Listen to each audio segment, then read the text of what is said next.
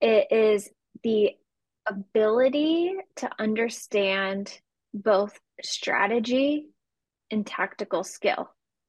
This is one of the things that my mentor taught me. One of my mentors taught me early on. I was very tactical. I was like, let's do this, let's do that.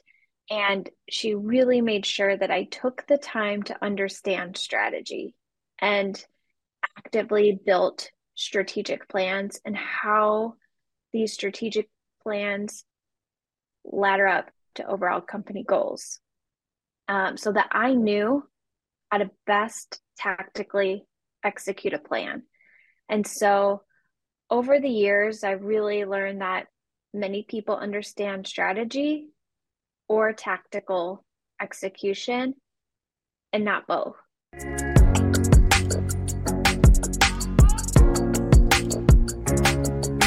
Hi, everybody. Welcome to the Empire Life podcast. I'm Allison Ramsey, your host and the founder of Empire Life. We're a mentoring and coaching company that guides female founders in scaling their online empires, and they're complete empires from A to Z. And today we're with Ashley Cline. She is our special guest. She's the co-founder of Ice Cream Social and the EVP, Executive Vice President of Client Strategy for Ticket Socket. And recently, Ice Cream Social had a new investor of NBC. So it's a huge deal for them, amazing accolades. And we're going to dive more into Ashley's life and her success here on the podcast. And I'll hand it over to her to intro herself a little bit more too. Yes, thank you, Allison, for the introduction. Very excited to be here, fan of the podcast, and always love chatting with other women and being a part of that community. As you mentioned, I work with Ticket Socket. We're a white labeled event software company, and Ice Cream Social is a social referral tool that allows you to turn all of your customers into influencers for your brand. And I've been doing digital marketing myself for over 15 years. So that's a majority of my background. And at Ticket Socket, what I do is help our clients with their marketing strategies to help them sell as many tickets as possible without increasing their marketing budget. So we focus on a comprehensive strategy and little tactics and tweaks and optimizations along the way that we can do to help them sell tickets. To sell out, essentially. I'm guessing, Absolutely. like to fill the seat. Yes, I have a always the quick, goal. of course, I myself, I've had a lot of different events, and I'm at the point now where I want to have really curated, elevated events that are for super niche down and for like they could be previous clients or current clients and small group of women. Whereas before, I've had also the events was like it's very low ticket amount and everybody come and let's get Empire Life known and each other's businesses known and network. So I have done all of the in between and the events. I was wondering if you could tell me what is the main difference between, I know I'm sure maybe you get this question a lot, between Ice Cream Social and Ticket Socket and Eventbrite. Sure, great question. So we'll start with Ticket Socket and Eventbrite. They are essentially competitors in a sense, but we kind of touch for the most part different type of client base. Eventbrite is a little bit more self-serve, where anyone could sign up, create an event, sell tickets. Ticket Socket, we do set you up with your own website, and we're what's called white labeled. And what that means is no one knows who Ticket Socket is. We don't have a brand that people know, such as Eventbrite or Ticketmaster. We are a software in a sense that you would use just like if you build a website like on WordPress or Shopify. Nobody really knows that you're using WordPress or Shopify unless you make it known. We disappear behind your brand. So your ticketing URL, the name that appears on the credit card transactions, those are all your brand, and Ticket Socket never appears. And then one of the biggest differences is because of the way that we collect payments, we do it through your own merchant processor. So as someone purchases a ticket on the back end, we split off our ticketing fee and that goes into our bank account, and all of the rest of the money goes directly into your bank account. Where companies such as an Eventbrite, in many cases, will hold on to your funds and release them after a certain amount of time, whether that is, after 30 days, 90 days, post event. It kind of depends what kind of event that you're running. Yeah, I've had that experience with Eventbrite. I think for me it was 30 days after the event happened. Yeah, and that And can be that's tough. it is tough. It was I ran a few of my events. I had people want to like they meant to buy a ticket and they paid at the door instead, or they wanted to pay me in cash. And to be honest, I was like, yeah, please pay me in cash because Yeah, it's so much better. A few yeah. people paid It, me, it, it is a little double more or triple costly. for sure. Yes, I for know sure. I Yeah. love those differences. It takes funds to put on an event. And so Mhm. it's important to have that liquidity and being able to access your money in real time. It is. It makes it more worth it. More advantageous of your time. And For sure. dude, there was a lot of events when I first started Empire Life that I didn't charge for because I was able to find sponsors for food and drink of local companies that didn't Yeah, charge me. I was able to find a free event space because I was a member of the area of the club. And then I started to realize I think I have enough value when I'm bringing in amazing speakers. I need to start charging for for the event. And now I'm absolutely. at a point where it's like if I'm going to do that, I really want people to invest and it be super curated to them and like Uh, more of like a luxury experience. Absolutely. The last thing I would add to that really is uh, your data. Data is such an important piece today, and your customers are your greatest asset when it comes to your brand. And by using your own ticketing platform, you don't have to share your data.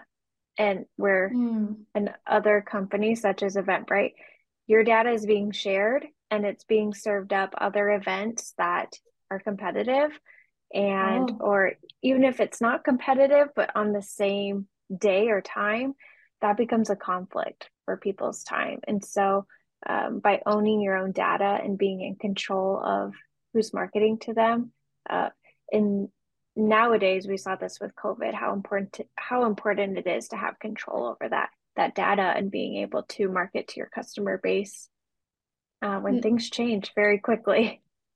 That's true. How do you get, I mean, we'll dive more into the challenges that you've overcome in a second. How do you make sure that people are seeing their events? How do you encourage like through social media or Yeah, so great question. That is essentially my role at TicketSocket is I help our clients with their marketing strategy. So even if you're with another platform, a marketing strategy is still important, and that can be a mix of things. And we look at your goals, who your target market is, and we create a plan based on that. And typically, it involves uh, many different things. We've got clients that do a lot of social media ads, email, and SMS. Those are kind of my big three that are always a part of a successful marketing plan to sell event tickets is email, SMS, Facebook ads. And then some of my clients also do a lot of other types of marketing, such as, billboards, or some of them that are very on the ground oriented. They'll do, like coupons that are passed out at grocery stores for a lot of circuses, or they'll do radio, TV, all kinds of things. So it just kind of depends on the event, what kind of, media attention we can get, and what your database looks like. So it's a very custom approach. yeah, it sounds like it. And those are all incredible the feedback and advice. What would you say is the first SMS software that you use readily or that you recommend? So I have Sure. So clients ask me that, and I feel like there's constantly a revolving door yeah, for new great ones. question. I have two that I use almost exclusively. I'll use others if a client already has it and that's just what they want to stick with. But number one, being attentive. Attentive is a very fast growing company. They have really mastered SMS, and right now that is really all they do. They do a really great job at it. It allows me to do SMS marketing for my clients that they've never thought was possible. We can do things like abandoned cart marketing, post purchase upgrades, and then, of course, your standard SMS blasts and a lot of really neat things. The other tool that I use mostly for email, but they also do SMS, so I use that as well, is called Active Campaign, and that is a CRM solution, email marketing platform, my favorite tool. So I use that as well for SMS. For all combined, do you use I, all the areas of Active Campaign or primarily the SMS? yes, Yeah. yes, I use all the areas of Active Campaign primarily for email, but then some clients that don't have attentive or kind of want everything in one place will use it for email, SMS, CRM, all the things. That's incredible. I have been using ConvertKit for a while, but I've had clients who swore by Active Campaign, and there's another one that's not coming off the top of my head. That's a really big one. And I think Marie Forleo uses it. It's not coming to me right now. Yeah, not sure. But HubSpot, Klaviyo, there's a lot of them. yeah, there's Yeah. a lot of, maybe it was HubSpot. And I had another client that was using, well, that's for social, but like Sprout Social. And Yes, I just I use love Sprout learning about Social a them. lot. Oh, you Yeah. do? Yeah, for social media scheduling and reporting, that's probably one of my That's your favorite favorite tools. one? Yeah, for sure. And I love talking technology, but I want to dive a little bit more personal, and especially as a female, vice president and co-founder, and being, I would assume, in the event space that is primarily male oriented, or from what I've seen in my own experience. And if you want to add on to that about some challenges also, or personal challenges that you feel like you've overcome to help you and support you to be a better businesswoman, out in the world, or entrepreneur. Sure.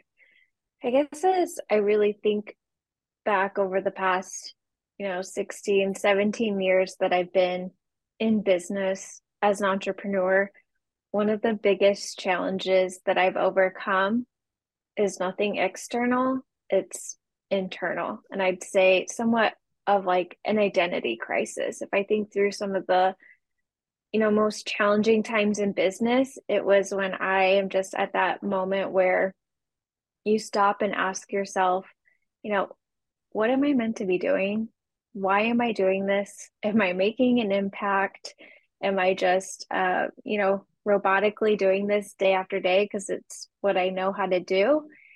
And, I really had to take time to get quiet and, maybe take some time off, whether it's a few days from work or I've even take months off work to really allow myself to figure out where I'm going and always kind of course correct along the way and allowing myself to get out of doing mode and get back into that creative mode. And when I find myself in these times of a little bit of identity crisis, why am I doing this? Is it good enough? I realize also it's usually attached to a little bit of burnout. So sometimes after taking a few days off, I come around and say, "Oh yeah, I love doing this," and I just need to, do things like getting back in a good routine. Those Or are, yeah, yeah, that's great. That's great advice also, in giving tips about it's okay to take that time off. You're not quitting, you're slowing down to speed up. Sometimes I tell myself that I need to slow down to speed up. And absolutely. This entrepreneurial path, it's not just like anything in life, nothing is linear. You're not always just on the trajectory going up. It's mm-hmm. okay to take steps back. It's okay to take time off. You can't always be go, go, go. So, as you said, that slowing down helps you speed up. Exactly. I'm even yesterday I went to go I took my daughter to the chiropractor and the physical therapist that she's involved in a lot of sports. And then we went to go get a massage because she had school off. And Yeah. it's ironic. I always still find it counterintuitive how when I'm taking that time, it could be steaming or getting a massage, do stretching, meditating, that it's almost as if I'm freeing my brain to then have all of these ideas Mm. start flowing. And instead of it's not forced, and it just starts to flow in, and I get answers to questions also that my unconscious was battling or I'm trying to unravel, and all of a sudden it comes to me, oh, I know what I'm going to do about that. Does that happen for Yeah. you too? Oh, yes. I Yeah. am a big fan of the long hot shower. A lot of great ideas and thoughts just come to mind for me there. It's yes, it's time alone, the kids aren't around, and you can just think. And you're not in that doing mode. Yeah. How many kids do you have? I have two kids. I have a 13-year-old boy and a 10-year-old girl. Okay. Yeah, my daughter is 15 when we're recording this. Oh, Oh, nice. we have Yeah. that in common. I didn't even know. Yes. Yeah. It's teenagers in the house. Oh, yeah. Or your preteen and teenager. Yeah. I find myself saying that every day. Oh, well, it's a teenager thing, I think. Yeah. I hope. For Most of the sure. time I'm super grateful that we get along, and I say that in an empathetic way. That I was a teenager at one time.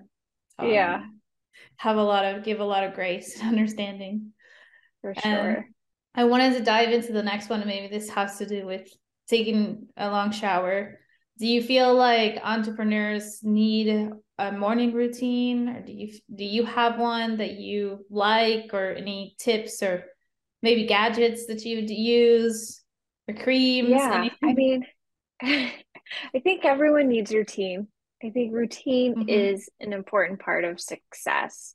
And you just need to find one that serves you best. If, that is in the morning, great. If you cannot make it happen in the morning and it has to happen in the evening, if you can do both, even better.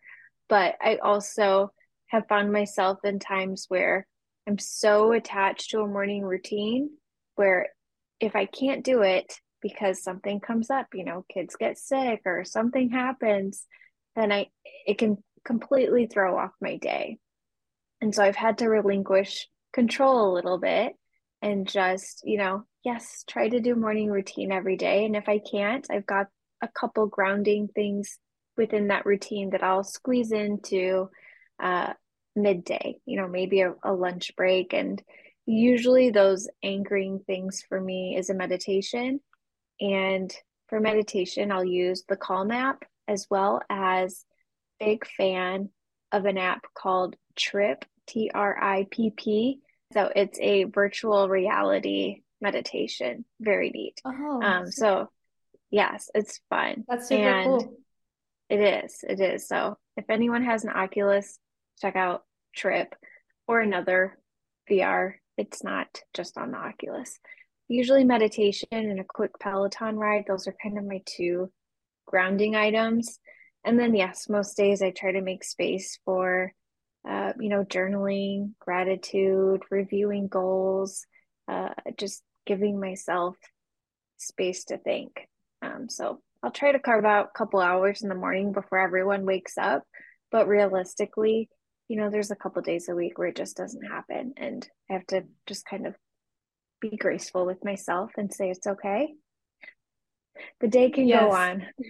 Yeah. I have the same I guess I would also call it like Yeah. perfectionistic. I don't know if that's a word, but being a perfectionist. Yeah. And you're so excited the night before, I'm gonna wake up at this time because then I'm gonna have 2 hours of free time, and I'm gonna get this done in that time, and then I'm gonna do this other thing, and I have to give myself grace too, because there's been, especially here in Texas, sometimes there's really high allergies because it never gets very cold. Yeah. So it doesn't freeze and the allergy content can be high, even though it doesn't affect me that much, thankfully. But it'll give me some sinus pressure. So there could be mornings when I Mm-hmm. wake up and I need to sleep that extra hour in order to be productive for the rest of the day. So then I need to forgive myself for sleep. I completely understand what you mean. Absolutely. For sure. I think it is that perfectionist trait. Yeah. And then you could also feel like behind because if you plan certain things to do in those 1 to 3 hours of the morning before everybody got up, and then you're like, well, I didn't get this done, so now I'm behind. It's a that's a constant mental groundingness or letting go Yes. for me too if something Yes, for doesn't go sure. as planned. It's a cycle. It is. And like you said, giving grace. And that leads me to the next question. Ashley, what do you feel like, or how do you handle when any kind of resistance starts to come up, which could be resistance for what we just talked about? Yeah, good question. The number one thing I do when I'm feeling resistant to anything is so simple. Pause, get quiet, go inside, whether that's taking a 10-minute break and just, thinking, uh, or if I have the luxury of time, a hike. Hike is a great way. Get in nature, you're with your own thoughts. Usually I'll just, start with the meditation and journal and give myself some space to get clear on my own thoughts, which is so important because I do have to work hard to filter out other people's opinions or get out of comparison mode and just focus on how I'm feeling, why I'm feeling a certain way, what's the lesson here, and what do I need to do to take action in order to assure that it does map back to what my life goals are. And the only way I can do that is by getting quiet. And you may be in a complete opposite. This came up for me recently, a friend. You could be in the opposite form of what I'm in. When I meet resistance, I need to get quiet because I'm always go, go, go, do, do, do.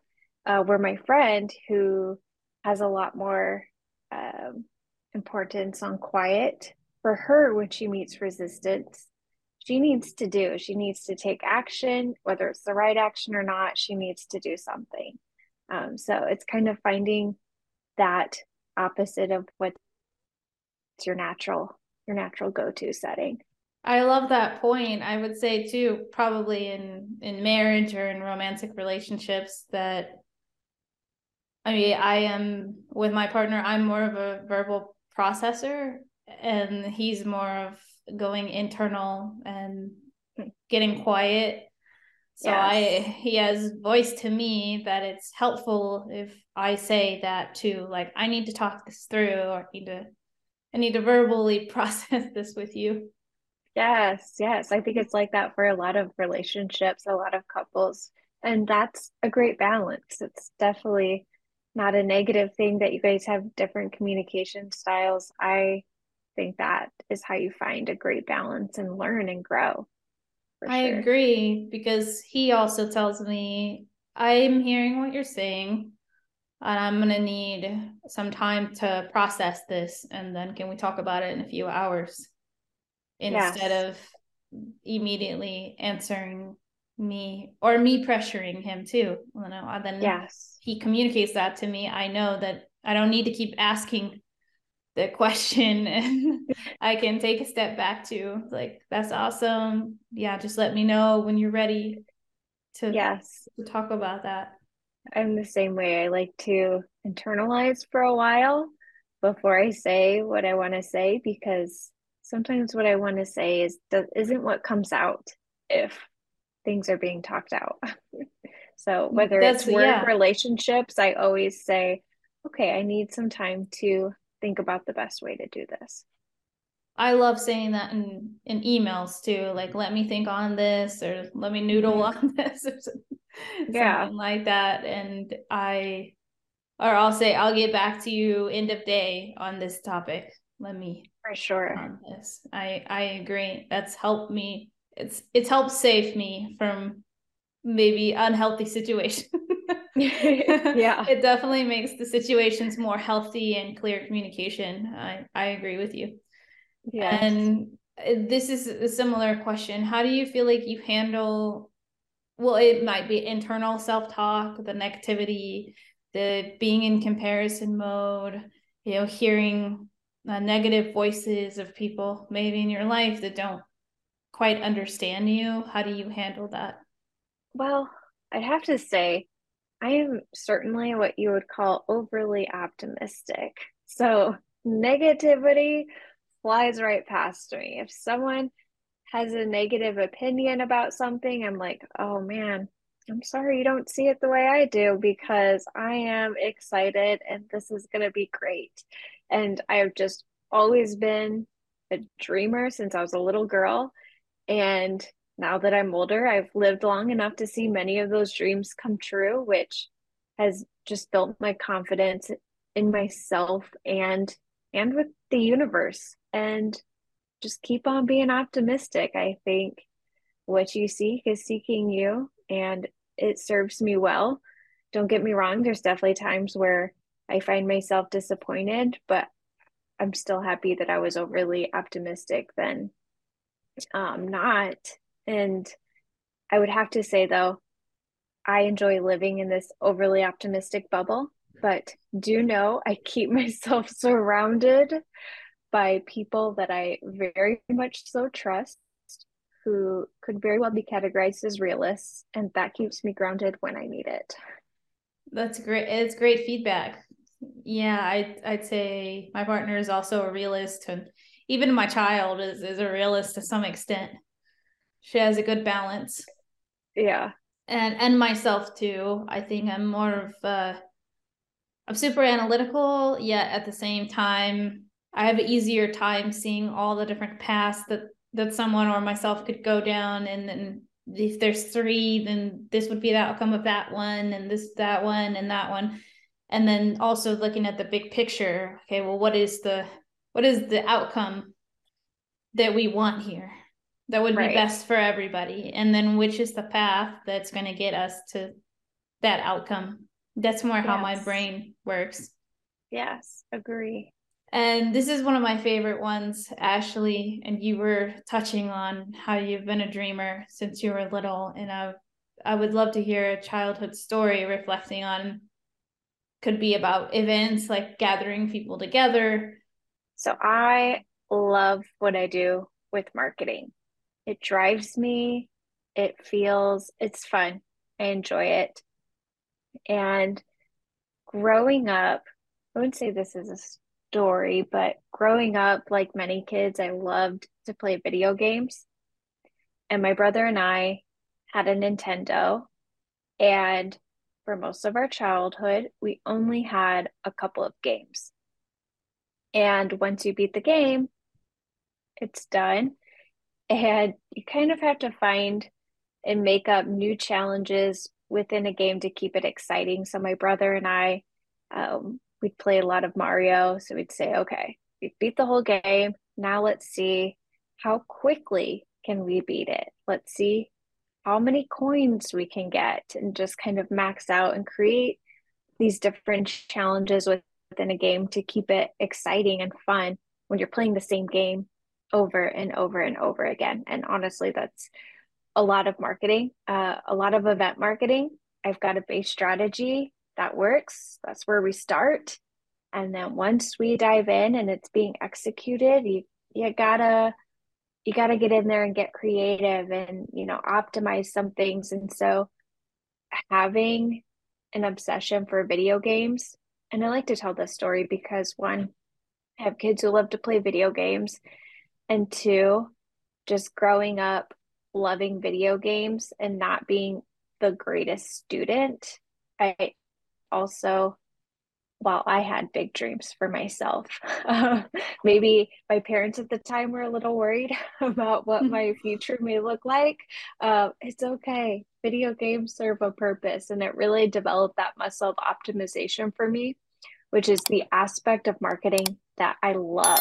How do I take a campaign that is flailing and bring it back to life? Or how do I take an already successful campaign and just blow it out of the water and make it better and set new benchmarks for ourselves? Yeah, the amen to all of that. I wasn't allowed to have a Nintendo, or it was seen as I grew up I in more in poverty, I as you would say. And so I was told, oh, it's too expensive. And then I had a job, my first job when I had like a little businesses going on the playground and things to try to make extra money. I think I was 14 and I rode my rollerblades to my first job at a local pool. And then I took some of that money and I bought a used Sega and some games. Yes. So that Yeah. one, like Sonic. Yes. Sonic the And Hedgehog. so since I bought it, my parents couldn't really say not Yeah. much about it because I bought it. And You then earned it. I think I got a used Nintendo too at some point. What was Mortal Kombat on? Was that on Sega too? I Because don't I think I remember. bought that one and I bought Street Fighter, and then I would read the combos that you could do for those and Yes. play my brother. I have a brother too, an older brother, and he would get very upset that I would beat him if I beat him, because he was extremely Yeah. great at all the games. Like anything he did, he was great at the video games and sports too. So if I was able to beat him, he would be like, "I think you were cheating." And I Yeah. was like, "No, I read the manual. I know this combinations now. I can do like a Yeah. fireball and or the Right? special flips or chains." And I had a great Yeah. time trying to remember those and then practicing against the game and then playing whoever would play me on it. Yes. I think reading the manual, my brother and I once bought a Mario magazine, and kids these days, they've just got that instant access to YouTube, and it's so Mm-hmm. interesting. Yeah, how quickly you can just kind of get around those learning curves. That's true. My daughter was watching in what is that with the bot Minecraft. She Oh, yeah. was she made her own Discord server and had friends there and got Mm-hmm. into Discord and really into Minecraft and would be doing her homework and watching some tutorials on the other screen about Yes. Minecraft, and I encouraged it. I was like, this is awesome that you're learning these new skills and still able to do your homework. Or I don't even Yeah. know how kids these days multitask like that, but they seem like they can. Yeah, for sure. If you were starting a new business today, Ashley, what do you feel like would be the top five Hmm. things that you wish you had known before and now you know and you learned along the way? I'd say if I reflect back on, times of success in my past or times of failure, I would say they're not things I wish I'd known. They're things that were already happening, but I needed constant reminders because you do get into ruts as an entrepreneur. And one of the first ones that comes to mind is knowing that I absolutely have what it takes to do it and not to doubt myself, just get to work, just get started and don't stop, which could kind of go into my second one. And you mentioned Marie Forleo, so this is very on point with that. Everything's figure outable. Oh Every yeah. problem, you can figure it out. And as you figure out tough problems or get past a challenge, that has fueled me and it's built my confidence, and it also helps you make more money. I mean, your income is a reflection of the level of problems that you can solve. And so having that mindset, and I had this mindset before Marie Forleo gave it a term. Uh, Everything is figure outable. I would Google everything. I figured everything out on Google.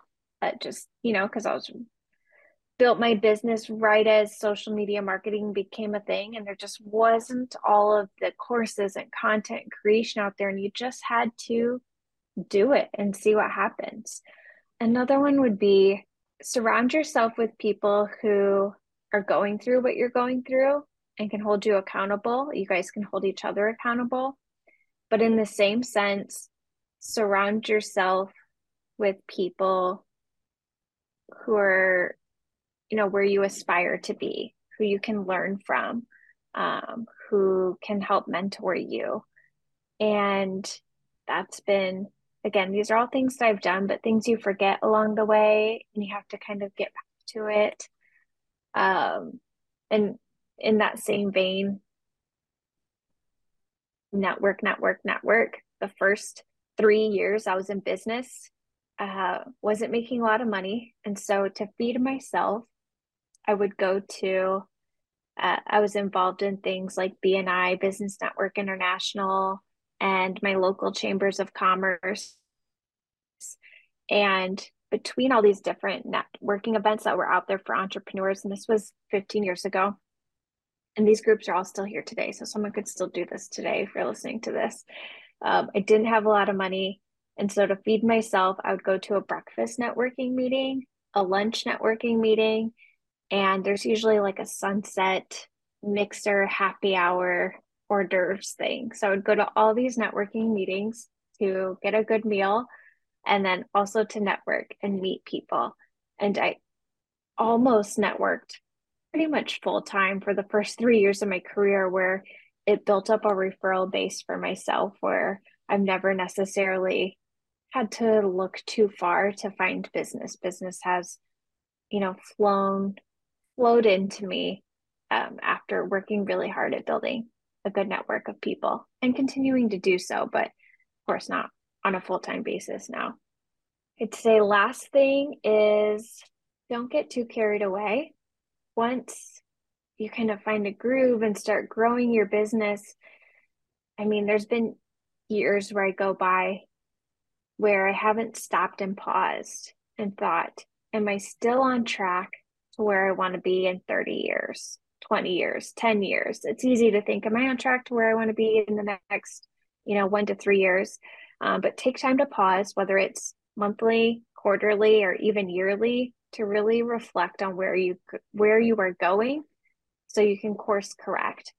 The last thing you'd want to do is just get 5, 10 years into something and realize, I wish I would have done this, or I didn't realize this is where I was going to end up. And if you just take that time to pause and reflect, it's okay to make changes. It's okay to change your mind. And priorities in life can change, especially as you grow as a person. When I first started my career, my number one goal is I wanted to be rich. I wanted to make lots of money. And as you get older, sure, you still want to make money, but what that means has different meaning. You've got different priorities. You've got children. You want to focus more on relationships and being happy. And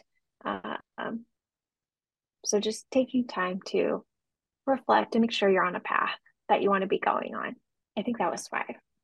Yeah, that They was kind of flowed together, all but yeah. Thank you, Ashley. Yeah, those are all great, and especially the last one. I relate. I'm at this point. I want to really take care of the people that are in my circle, and Yes. my best friends, when they come to see me, I want to make sure that they feel cared for and pampered. That's kind of Yes. weird.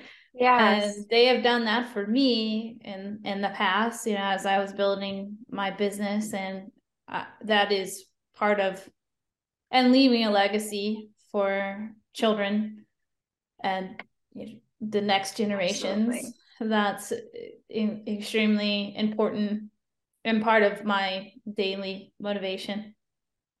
Yes. be able to take great care of myself and future generations and loved ones, really pamper them, Absolutely. that they feel, that they know that they feel taken care of. Yeah, And that's great. I wanted to go into the next one too about, I mean, maybe this is similar to what you feel like traits that have either that you embody or that you are growing in or that you feel like really equivalent to, okay, this, I've seen this a lot in entrepreneurs. This is something such as resilience is a big one that I've seen will almost a lot of times it can be built on and really ensure your success in entrepreneurship or in having your own business. Like it one of the foundational, I feel like one of the foundational traits such as that. Yes. So we're in interesting times. When I first started my business, when I went out on my own and was starting my own consulting career, it was 2009, which was a really difficult time to start a business. We were going through a recession, and there's many talks of that now happening now or going to be happening. And I'm in a very different place in my business now, of course, than I was in 2009. So the landscape looks different to me. I see more opportunity in a recession. I certainly did back in 2009, just being overly optimistic as I was. But I would say it was funny because I was reflecting on this and knowing, where the economy is and where I want to take my business in the next 2 to 3 years. The the traits that I need to exude now are the exact same ones I needed in 2009. And I guess this could be always, not just recession time, but I'd say number one, resourcefulness.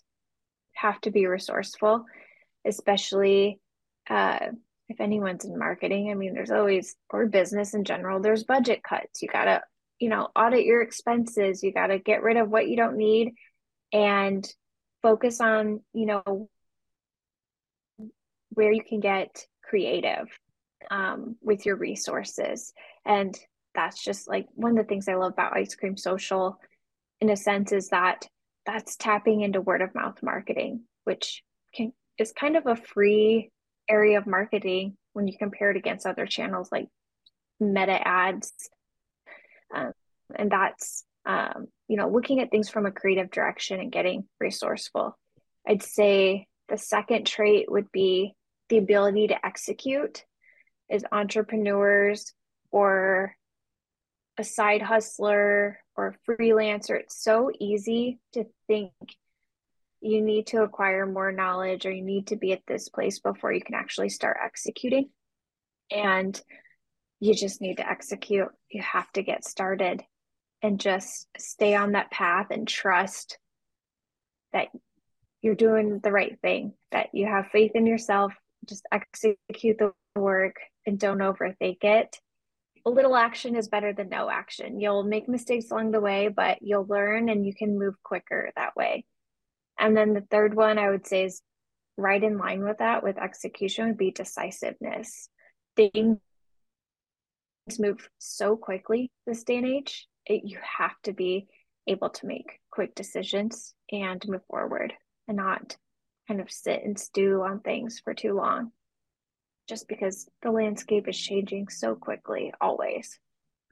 So quickly. And or something that I've said in other podcasts or I like to tell myself is, if not me, then who? Or if not, like, if there's only going to be one of me, and if I have an idea Mm-hmm. and I decide to execute that, if not me, then who else is going to do it? Exactly. Or even if somebody is doing something similar, it's still gonna I'm gonna have my own flavor, or they're gonna have their own flavor or their own flavor marketing, where that attracts different kinds of people. Exactly. Yes. And that's just kind of like an abundance mindset. There's enough to go around for everyone, and everyone's going to attract a different group of people. And Mm-hmm. That's okay. That's exactly how I feel. And I've seen it time and time again with other women or other female founders who are doing maybe doing something similar, and then we get to know each other more and we realize that, for example, I love supporting women who are business owners who are further along in their journey and they already have a level of income and tried and true methods. Of course, they're flexible to mentoring, but they already kind of know their mission. They have a solid impact or social footprint. And whereas a lot of other people that I've talked to, they might really enjoy working with business owners who are starting out and they maybe don't know their colors or they are still harnessing their vision. It's no judgment because we've all been there, but I love that there's those small differentiations with all of us if we get to know each other a little bit more. And that encourages me that yes, there is enough clients for everybody and enough space. And at the beginning, understanding the difference between Eventbrite and Ice Cream Social and Ticket Socket, that I then can understand why someone would utilize your company, because that's a different niche and a completely different tool. Whereas looking at it maybe on the surface, we may not understand Sure. all the differentiations in that. Yeah, And absolutely. the next one, Ashley, was wondering if there's any strategies that you feel like in your area in the event space that people they just really have no idea about. I mean, I can think of maybe a few off the top of my head. I'm not technically in the event space, uh, as a day to day. I have done a lot of events and tried different methods, and I'm really curious also about this question. And why are those different strategies that people overlook? Why are they important? When I speak to the event industry, speaking specifically to marketing an event, and I mentioned my background, that's all I've done the past 17 years digital marketing. So no matter what industry I'm in, I found this to be true. And it is the ability to understand both strategy and tactical skill. This is one of the things that my mentor taught me. One of my mentors taught me early on. I was very tactical. I was like, let's do this, let's do that. And she really made sure that I took the time to understand strategy and actively built strategic plans and how these strategic plans ladder up to overall company goals, so that I knew how to best tactically execute a plan. And so over the years, I've really learned that many people understand strategy or tactical execution and not both. And I personally have just found it so invaluable to have a deep understanding of both. And it does force me to exercise both sides of my brain. So I have to fluidly be able to go from creativity mode to execution mode to analytical mode.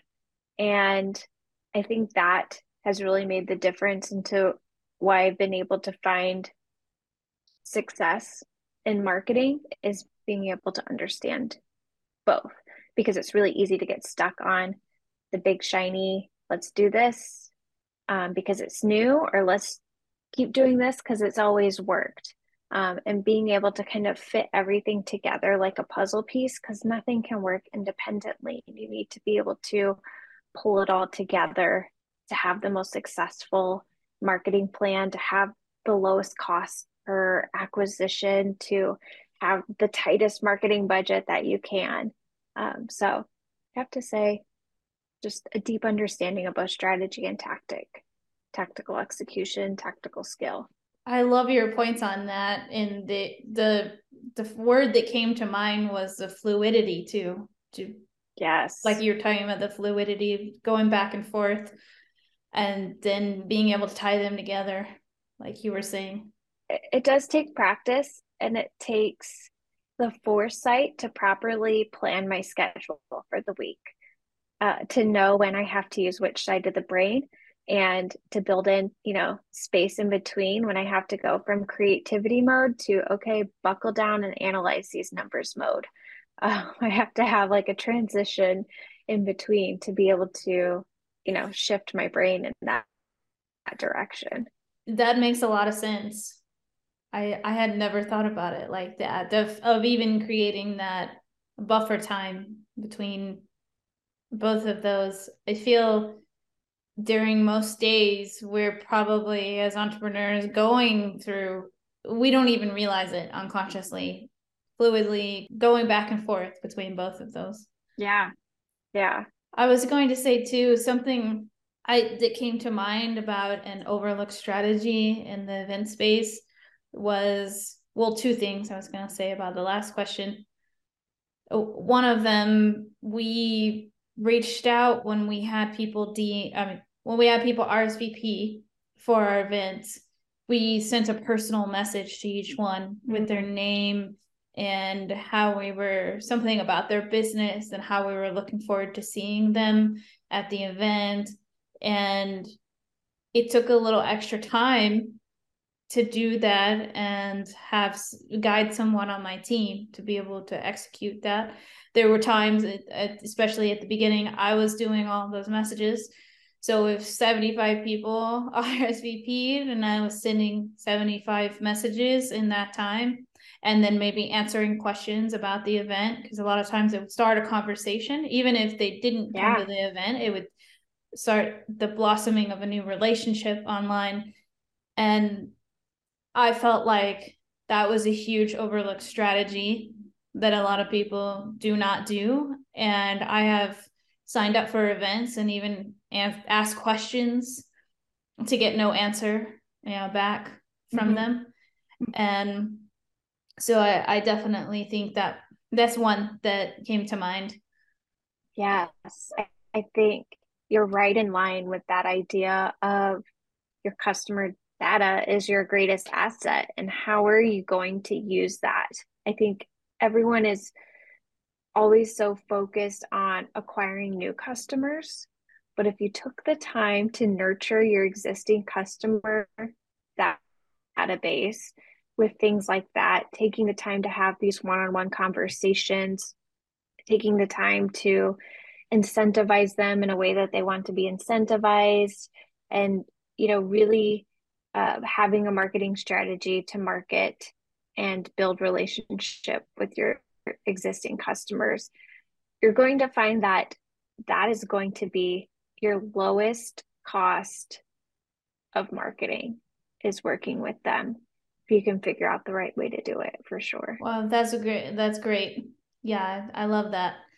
And I know we're pretty much out of time, and I just want to make sure that everybody knows we're going to put the show notes at the bottom of this episode, and we're everywhere: Google Play, Spotify, Amazon Music now, our website, and then you'll see all the information in the show notes about how to contact Ashley to get set up with Ticket Socket, to get the ice cream social set up for doing the word of mouth for your events, get your events sold out, all of the marketing things and digital marketing things related to events. Make sure to look in those show notes and figure out how to get in touch with Ashley. And thank you so much for being here with us today. Yes, thank you, Allison.